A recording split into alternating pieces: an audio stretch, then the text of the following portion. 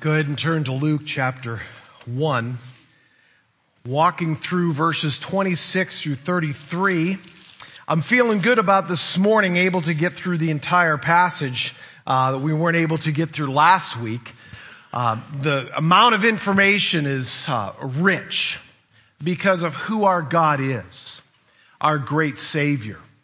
When you think about the subject matter that we're considering, the greatest announcement of the greatest event in the history of the world, it pales in comparison to anything else we can know. And we're wading into this, uncovering the details of it. Now, if you ask the average person on the street, what is the greatest event in the history of the world? People might say something like the building of the pyramids. After all, they're still with us today. Some would say something like Stonehenge. How in the world did they get that rock on top of the other rock? A mystery, must be aliens. That kind of conversation. Eventually, people would say something like the Great Wall of China. That was an amazing thing that happened. It's still around today. Others would probably say, what can beat the landing of a man on the moon? I mean, that's got to be the pinnacle of events in history. Well, for us as followers of Christ, the greatest event in the history, and it's not even close, is not so much a man on the moon as it's a God becoming man. That announcement is breathtaking. You can't find anything else. Nothing even comes close. It's not even on the same scale. And that's what we're looking at today. And we're looking at it because we, like Luke, who's helping a friend named Theophilus, we want to be certain about what we believe. Nobody wants to believe a lie. So when Luke takes up the idea of, I'm going to document out the details of who Jesus Christ was, what are the related things to that? The interviews with people to find what was happening at the time, what was the situation, who was involved, who were the witnesses, where was this taking place? That's the series that we're in the Gospel of Luke, because that's why Luke was written. Luke went back and had interviews with people. You could look at him almost as a reporter, getting to the bottom of a story. And the content that we have today is a discussion that happens between Mary and Gabriel. Be sure of this, is that Luke isn't making this up. Luke was writing this down as he heard it from Mary, as he interviewed her to find out what exactly took place. And so when you think of the details that we're going to discuss, this is all so that you and I, who struggle to believe at times, so that we can believe better. We can be healthier in our faith. And those neighbors and coworkers and friends that you have that are far away from Jesus, you can with confidence say, I'd love for you to consider who Jesus Christ is. Because the greatest thing that ever happened is that God became a man so that we could be brought back to God. So that's where we're at. Last week we started our consideration of this, and you have it in your outline if you have a teaching guide. We started thinking about the mission of Gabriel in verses 26 through 28. He's an angel, and he's delivering the goods. He's communicating what needs to be known. And that's what this story is really about. When we think of what exactly is Gabriel talking about, and when he's reporting to Mary what's going on, and he's previously reported to Zechariah, he's giving what needs to be known. I think that's important. He's not just doing this off the top of his head. Think about this. The last time that there was an angelic visitor that's recorded on the planet was 500 years ago. The last time in which God's Spirit moved in a prophet was over 400 years ago. So when an angel shows up, and what you have before us, when he is telling the details that we're going to consider this morning, he's telling you what you need to know and nothing else. It's sufficient. So we looked at the mission of Gabriel last week. Then we considered the surprise of Mary in verse 29. And we thought of the fact that Mary, although many people think Mary is somehow a unique beacon, almost Savior-like, when they think of her, sometimes we think that she was someone who deserved what she got when she trusted in Christ her Savior. The reality is that Mary needed a Savior herself, and that's what it says in 1:46 and 47, when she magnifies the Lord because she rejoiced in God, my Savior. That's the surprise of Mary. So in our passage today, as we're going to read down through this, it's important for us to remember that all the things that are happening here is not because Mary is somehow better than all of us, that she somehow merits what she's got, but she has simply been chosen by the Lord to receive a message that is profound. And so if you're over in Luke, we're going to walk through the rest of this passage. We're going to read everything we did last time, except for we're going to start really in the message of Gabriel in verse 30. So look over there, verse 26. It says this: in the 6th month, the angel Gabriel was sent from God to a city of Galilee named Nazareth, to a virgin betrothed to a man whose name was Joseph, of the house of David. And the virgin's name was Mary. And he came to her and said, "Greeting, O favored one, the Lord is with you." But she was greatly troubled at the saying and tried to discern what sort of greeting this might be. And the angel said to her, "Do not be afraid, Mary, for you have found favor with God, and behold, you will conceive in your womb and bear a son, and you shall call his name Jesus. He will be great and will be called the Son of the Most High. And the Lord God will give to him the throne of his father David, and he will reign over the house of Jacob forever, and of his kingdom there will be no end." And Mary said to the angel, "How will this be, since I am a virgin?" And the angel answered her, "The Holy Spirit will come upon you, and the power of the Most High will overshadow you. Therefore, the child to be born will be called Holy, the Son of God. And behold, your relative Elizabeth, in her old age, has also conceived a son. And this is the 6th month with her, who was called barren. For nothing will be impossible with God." And Mary said, "Behold, I am a servant of the Lord. Let it be to me according to your word." And the angel departed from her. This morning we're going to start off considering the message of Gabriel. We're hip deep in it last time as we began to start. But we wanted to make sure that it's important that you understand is when he comes to her and says, "Do not be afraid," in verse 30, "Mary, you have found favor." As I said, it's not as if Mary somehow deserved this. Mary's not better than you. Mary's not somebody who qualified in some type of celestial stakes to be the person who bare the Messiah. Everybody had thought the Messiah would come. No one had worked out the details of exactly how that would happen. So you don't have people praying, "Let me be the one, let me be the one. I wish I could be the one." No one's doing that. And when the angel shows up and says effectively to Mary, "You're the one," she receives this as a grace, and God has graced her with this. But never forget this. We know from John chapter 1, 16 and 17, that Jesus Christ is the truth, and he is full of grace. Grace upon grace. In other words, when you're thinking of grace, don't let anyone muscle in on the grace of Christ. Don't let anybody muscle in to say, "Well, Mary had a grace that she dispenses to people too." There's a tradition, the Roman Catholic tradition, who believes that. It's very important that you understand that when they say, "Hail Mary, Mother full of grace," that it's muscling in on Christ. Mary never would have said that. Never ever would have said that. She was looking for a Savior. She wasn't immaculately conceived. Even the encyclical by Pope Pius IX in December 8th, 1854 doesn't erase the reality that Mary needed a Savior.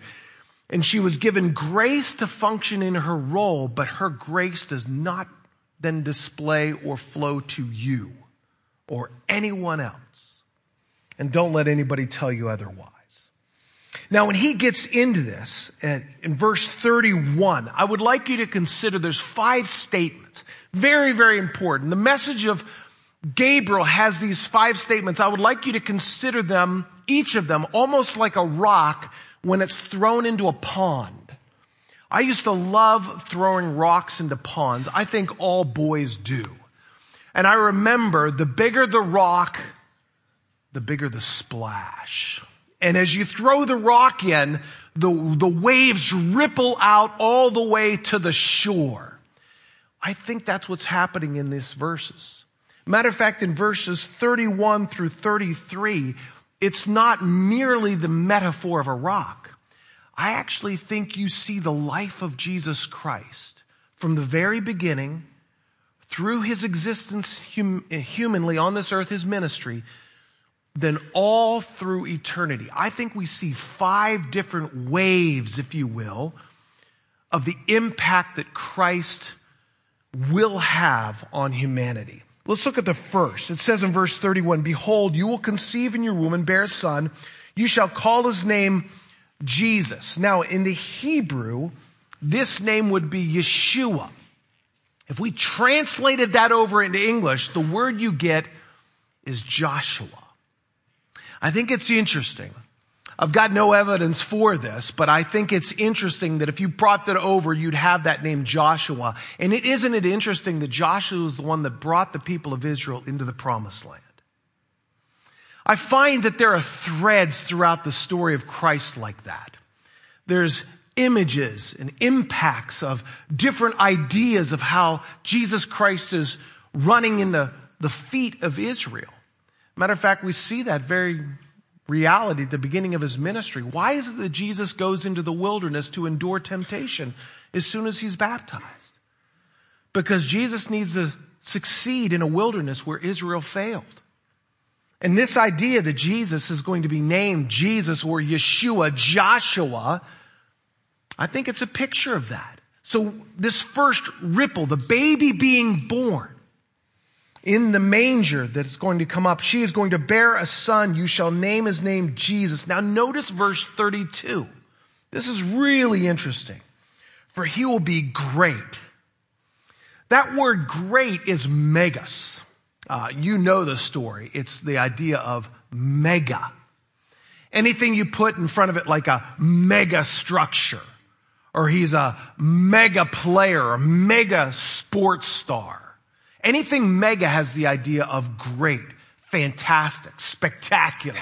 When the angel says he will be great, he will be out of the ordinary, he will be remarkable, he will be spectacular. And what's fascinating is that's exactly what you see Christ be. From the very moment in his ministry when he goes public. Look over in Luke chapter 4:31. Let's look at this. In Luke 4:31, Jesus finds himself teaching on the Sabbath in Capernaum in Galilee. And the people, it says, they were astonished. Ekplesso is the word there. In other words, they were astonished that their brains couldn't process what they were seeing in the teaching of Christ, what they were hearing in the words of Christ. They were absolutely astonished. They were overwhelmed. It's also a word that's used for being thrown off course. It's like they were walking down the road one day and they heard Jesus teaching and someone knocked them to the ground. It just startled them. They were astonished at his teaching, for his word possessed authority. It says there in verse 32 of Luke 4, authority. Exousia, that's the word in the Greek language. It has the idea of complete power, complete command over the situation, and complete control. In other words, as he's teaching, he's weaving his way in and out of the text in a way they've never heard it. The religious leaders would talk about the text. They would talk about what it's saying. But Jesus is just owning it. It's as if he gave the text. It's as if he's the owner. It's like somebody who, if you ever ran into somebody who's made something, it's not merely somebody telling you about something that's been made, but the guy's saying, no, I made it. This is how it functions. This is how it works. This is how things interact with that. They're astonished at his authority. And in the synagogue, there was a man who had the spirit of the unclean demon, and he cried out with a loud voice, "Ha! What have you to do with us, Jesus of Nazareth? Have you come to destroy us? I know who you are, the Holy One of God. So imagine this. I would love to be there. Would love to have been in this moment. Jesus is teaching, and there's a demon in the room. There's a demon in a room. Now, some of you may work with middle schoolers. At some point, I'll give you a little truth. When I was in middle school, I remember they used to invite me to this church. And a lady told the people, I heard her say it, I think that kid's possessed. I wasn't. I was just lost like crazy. But Jesus is in the room. And this demon's in the back of the room, cries out. Can you imagine the scene? People are all hanging at it, listening to every word he says. And the demon, I can't stand it anymore. You've come for me, haven't you? Feels a bullseye on his forehead. Jesus rebukes him, be silent and come out of him. And when the demon had thrown him down in the midst, he came out of him having done him no harm. They were all amazed. I mean, come on. What did you see today at church? Saw a demon come out of somebody. They said to one another, what is this word? For with authority and power he commands the unclean spirits, and they come out. And the reports of him went out into every place in the surrounding region. This guy's mega. And notice, Mary's being told this a long time before, some 30 years before this event happens. Gabriel's saying he's going to be great. It's going to be amazing. It's going to be spectacular. You know, he's never stopped being great and amazing and spectacular. Never has. If this morning you're here and you've kind of glazed over in your walk with Christ, it's not because he's changed. It's because you've drifted away. I've always found interesting that James, when he talks about draw near to God and he'll draw near to you, it almost has the idea if I do my part, he does his part, you know? Oh, that's a bad way to think about that text. It's as if this, God is here. And as you walk away from him, he gets farther away from you. But he never moved. But as you draw near to him, he draws near to you. Isn't that amazing? You know, Jesus has never stopped being mega. But maybe the reason why we've forgotten it is because there's other things that have enchanted us to believe they're more valuable.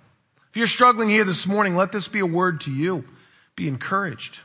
Draw close to him. He is spectacular. He's not ordinary. He is mind-bending. He is life-changing. More than that first ripple, Yeshua, he'll be great. Notice the second. Not only he'll be great, but he'll be called the Son of the Most High in verse 32. This is the message of Gabriel there. It's interesting that when you read that, called the Son of the Most High. Why Son of the Most High?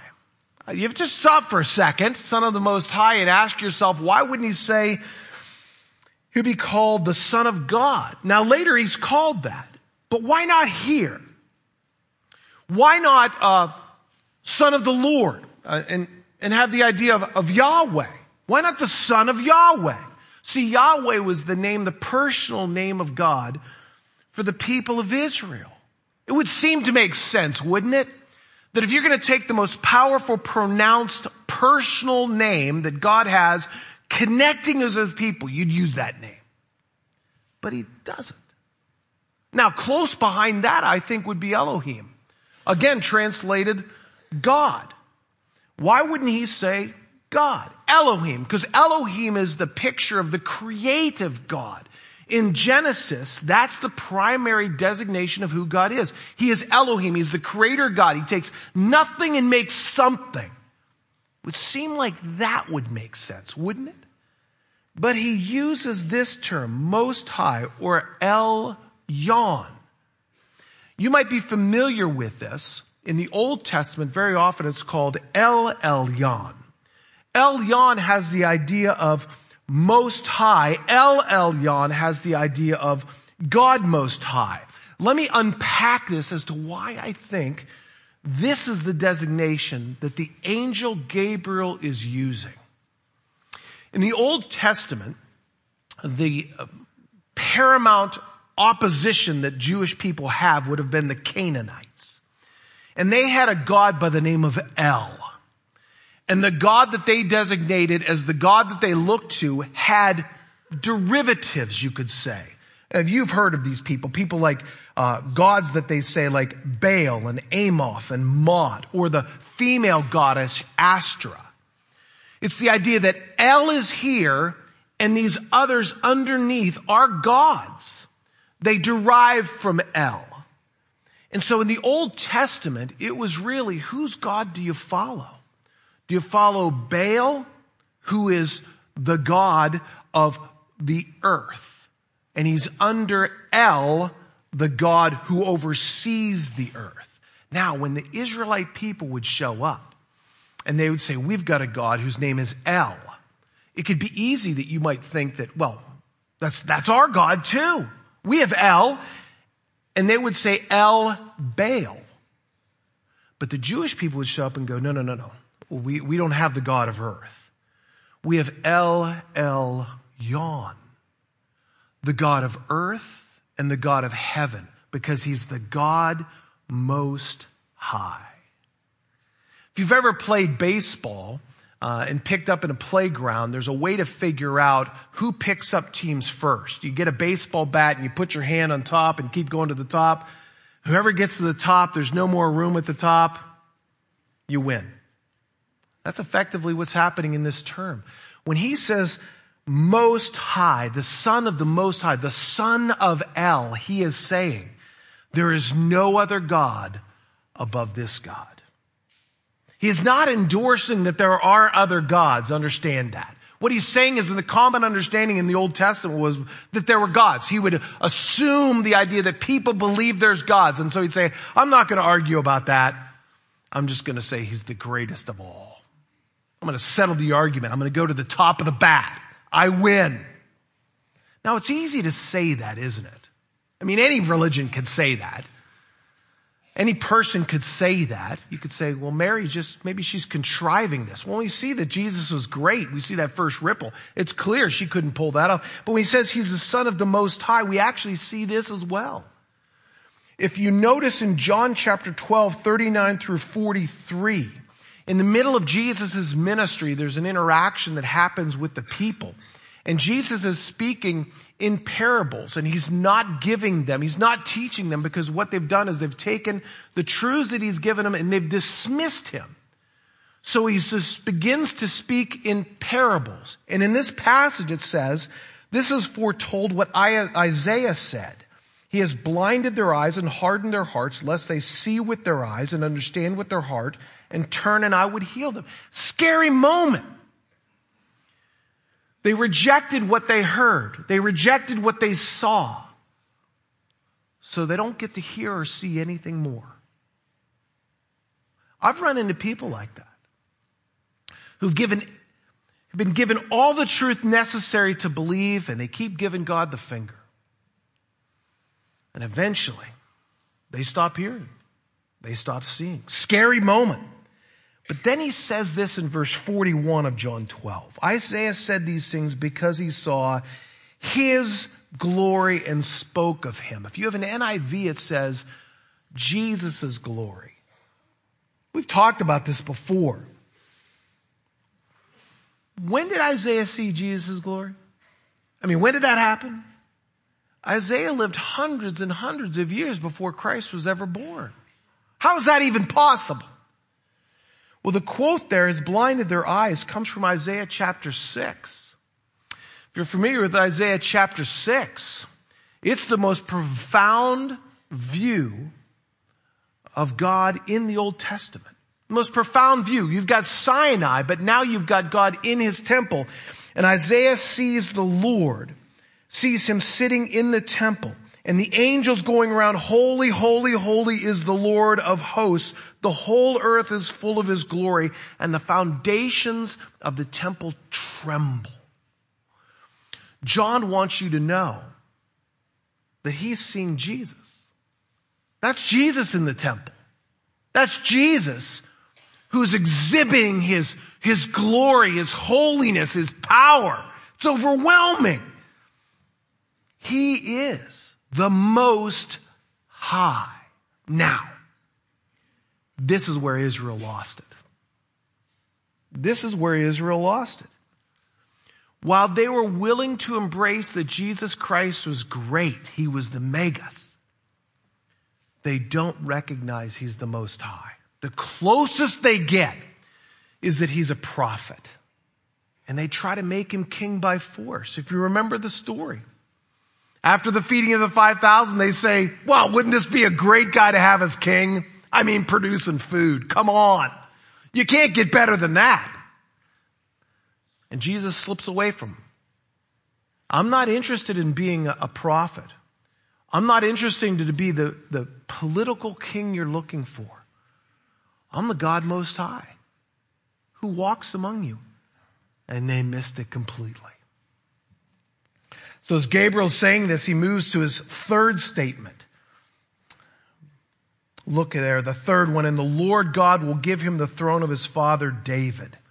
We've talked about this before. 2 Samuel chapter 7, 11 through 13 talks about that after David would die, he says, I'll raise up an offspring after you in verse 12 who come from your own body, and I will establish his kingdom.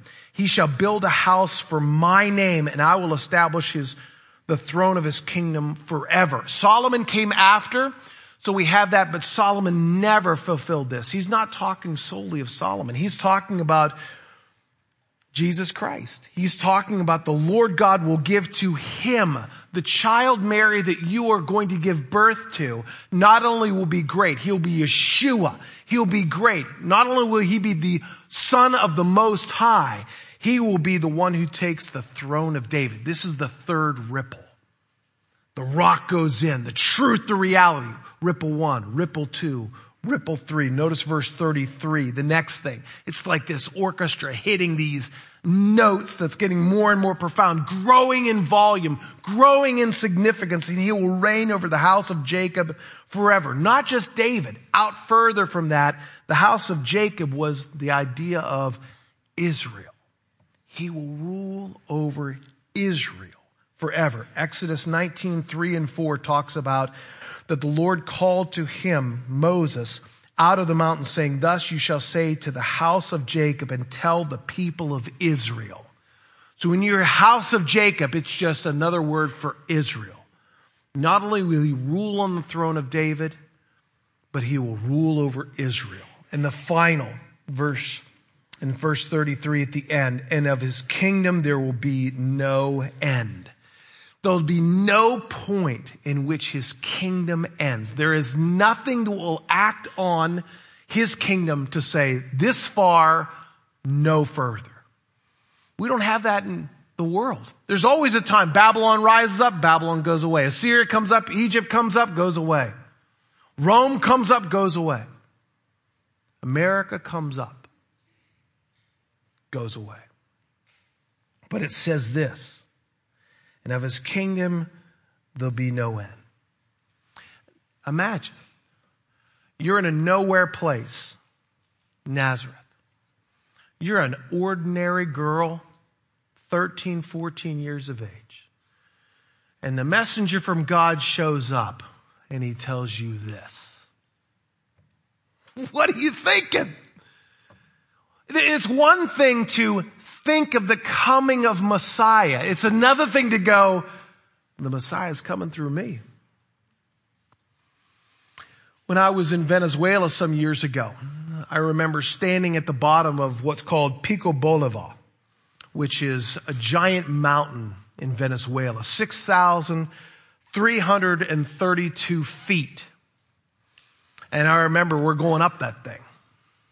And as I stood at the bottom, just the majesty of it, it's fantastic. It's this giant mountain peak. Oh, fantastic. And we had to take 5 tram cars to get to the base. And then we had to hike the rest of the way to get to the top.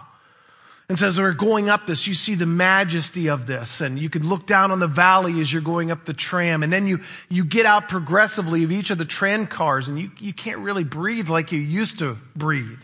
Air's getting thin.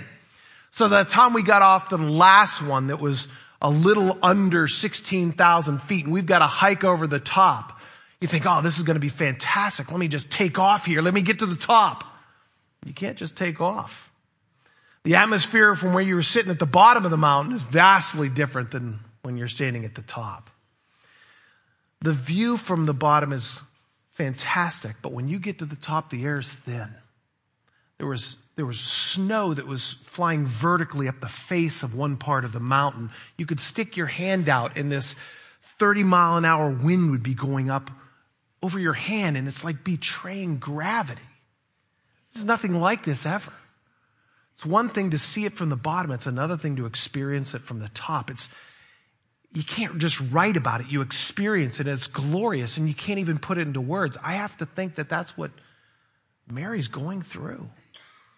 Thought about a Messiah coming, and all of a sudden, I'm in the bullseye of what this is gonna mean. Of his kingdom, there'll be no end. What is Mary's reaction? That brings us to the question from Mary, verse 34. You got to feel it building here. All of these things, these 5 ripples. Yeshua, he'll be great, Son of the Most High. The throne of David. His kingdom shall never end. And Mary has a question. She said to the angel, how will this be since I am a virgin? I just think that's an amazing thing. I would think she would naturally want to say, you got the wrong person. I'm a nobody. This is no place. Jerusalem is a better place. There are much more godly people. She just thinks, I don't know how this is going to happen. It's not that she doesn't believe. That's amazing. She believes. She doesn't know the mechanics of how this is going to work because I'm a virgin. And by the way, I'm engaged. I'm kind of taken. Notice the difference between Mary and Zechariah. If you look back in the previous passage in 5 through 17, and then you get to the part of verse 18, after he goes through, we've got the right person, Zechariah, priest, we've got the right place in the temple, we got the right message from Gabriel, we got the right hope. The spirit of Elijah is going to come. John the Baptist is going to be this baby who comes in filled with the Spirit of God from the very beginning, from birth, turning Israel back, making the way ready for the Lord. You have these 5 ripples. Very similar. This is what he's going to do throughout his life. And Zechariah, what does he say? How shall I know this? For I'm an old man and my wife is advanced in years. Notice the difference between Mary and Zechariah. Zechariah goes, I don't think it can happen because look at who we are. Mary says, I know it can happen. I just don't know how. Notice the difference there. I think that's very, very important because God is not scared of your questions.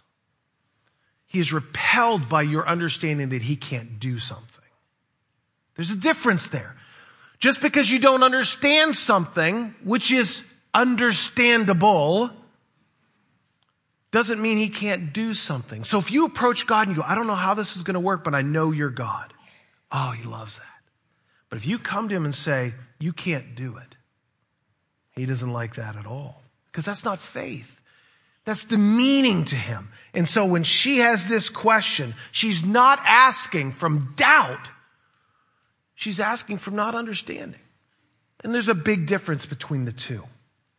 When she says this, immediately we have the response of Gabriel in 35 through 37. And again, it's just overwhelming. The angel answered her, the Holy Spirit will come upon you, and the power of the Most High will overshadow you. Therefore, the child to be born will be called Holy, the Son of God. Stop right there. Notice, as I said at the beginning, everything that Gabriel says is measured. He's saying what needs to be said. And when she says, how will this be? He doesn't say, that's not for you to understand. You wouldn't understand it if I told you. He doesn't say that. Notice how he condescends to Mary. He gives her everything he can say that she can understand so that she can have something to believe and trust in and understanding a fragment of the implications of what's going to happen to her. The grace is incredible. The Holy Spirit will come upon you. The Holy Spirit. The power of the Most High will overshadow you. How else do you explain the virgin birth? How else do you explain what exactly? I'm just going to overshadow you. And the child will be born to you will be called Holy, the Son of God. Everything necessary. Blowing her away. And verse 36, to give her even more, to encourage her, to help the pieces come together to go, I'm a virgin, so how in the world is it going to happen? Verse 36, and behold, your relative Elizabeth, in her old age, has also conceived a son. And this in the 6th month with her who was called barren. Now remember, Elizabeth went into hiding for 5 months. So Mary doesn't know about any of this stuff. It's her cousin, but the word hasn't come to her.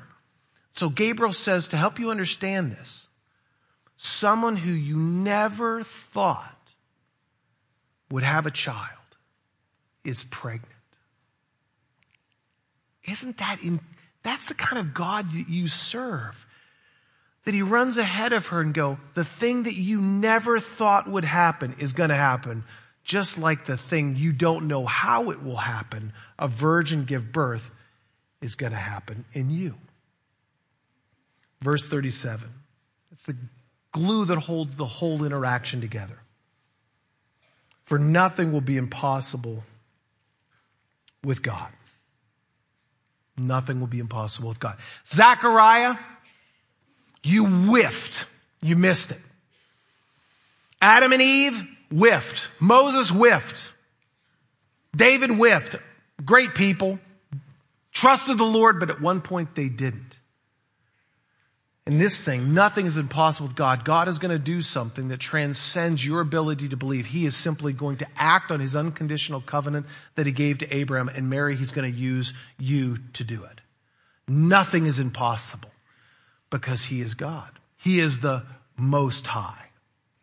Now notice in verse 38, the obedience of Mary. This is her response to that. Again, we're in Nazareth, a no place. An angel in a room with Mary, no one else around, coming to the end of the conversation. The obedience of Mary. And Mary said, behold, I'm a servant of the Lord. Let it be to me according to your word. And the angel departed from her. It couldn't have gotten better. But notice what she says. I am a servant. Doule. It's the female from doulos, meaning slave. Isn't this beautiful? Isn't this incredible? Notice the grandeur of this. Adam and Eve in the garden. They didn't want to stay as servants of God. They didn't want to stay as creatures. They wanted to be the creators. Disqualified. Moses, when God shows up in the burning bush, 5 different excuses. Eventually, God, in his kindness, grabs his heart and brings him down into Egypt. It's going to happen. But he resisted it. David, prophet, king, incredible, failed. Israel, what a dumpster fire in the wilderness. All the way, even Zechariah, priest, temple, everything's together. I don't think it can happen. Whiffs. Mary's obedient. Do you know why Mary's obedient? And this is the key for us today. She understood her role in relationship to God. I'm a slave. I'm a servant. You are who you are. And because you are that, and I believe that, my role is settled. My role is whatever you want me to do. That's it. Do you know where you and I lose it? We start thinking I deserve better. I'm not going to take that. God should do this for me. I did this for him. Oh, that's where we lose it. If we keep the posture that this is about God's glory doing something in you. God is working on that envy and that anger, and he's humbling you. He's putting you in circumstances in which you realize you need God because guess what? You're not God. That is beautiful. That is what I need. That is what you need. So as we said a couple weeks ago, if you're learning to build or you're wanting to build up your trust in the Lord, there's three components that always involved into trust. There's three aspects. If you want to build up your trust in the Lord, diagnose which one of these you're missing. The first would be, does God want to do a work in you? Does he have a priority? Does he want to spread his fame in your life? Absolutely. He's for his glory being reflected in you. He's not against you. Some of us get hung up in this, so our trust in the Lord can never grow because you think he's after you. So you need to see that he's for you. Or it could be that you think his character. Will he do this for me? Will he help me in my anger or my envy? Will he help me in that? Or is he just okay with me struggling for that for the rest of my life? Will he do this for me? If I humble myself before him, will he give me the courage in the lunchroom or in the cubicle at office? In the office, will he be with me really? Or it could be the ability, the can do. Does God have the power to make change come true in my life? When you think about this, every one of us, when we trust somebody, these three compartments or these three components are involved. And when trust goes down, it's because one of these is either missing or minimized. So when it comes to us today, when we look at Mary, she understands the motivation, the priority. The Messiah has been told that he's going to come. Understands the character of God, the character of the messenger that has come and what the Lord wants, and believes the ability for God to do it. And the ability is where Zechariah missed it. The idea of the character is where Israel missed it of Christ. He is megas. He'll be great, but he's not the Most High. This morning, if you're here struggling with your relationship to the Lord as the band is coming up, this information is given to you so that you can have certainty of the Savior, so that you can believe that Jesus Christ is who he is, so that it can shape your life, that it can make a difference. And I've got to ask you this morning, I'd have to ask you, friend, what is holding you back if you're not a follower of Jesus Christ? If you're not following Jesus Christ, you're following something. Everybody follows something. Everybody has a theology. Everybody worships something. It's just a matter of if you're worshiping the right thing. And the reality is all of humanity is going to see every knee bow and every tongue confess that Jesus Christ is Lord, to the glory of God the Father. It starts in the announcement of Jesus Christ and his birth. And you either flow with that and find your enjoyment and joy in that, or one day it will run you over. If you're a follower of Christ here this morning, be encouraged. You're on the right track. Be encouraged that you have a good God that you follow. Be encouraged that he's doing a work in you so he can do a work through you so we can make disciples in this world to spread his fame. Would you pray with me? Lord, we're grateful for your kindness. Thank you for sweet moments of repentance that we have often, daily, because we see you so much less than you are. We minimize you. That's what the world does. It's constantly just trying to shrink you down. And as we spend time in your word, you elevate your character. You expand our understanding, and we are overwhelmed at your goodness, at your greatness, at the grace that is provided in the example that we have in Mary in a no-name place with an unknown girl. And you brought hope to the world through that. So we are thankful that you could do that with us. Certainly not bring a Messiah, but you can bring hope into a business we work in, or a relationship that we have with a relative, or maybe a relationship in a neighborhood or in a cafeteria or a classroom.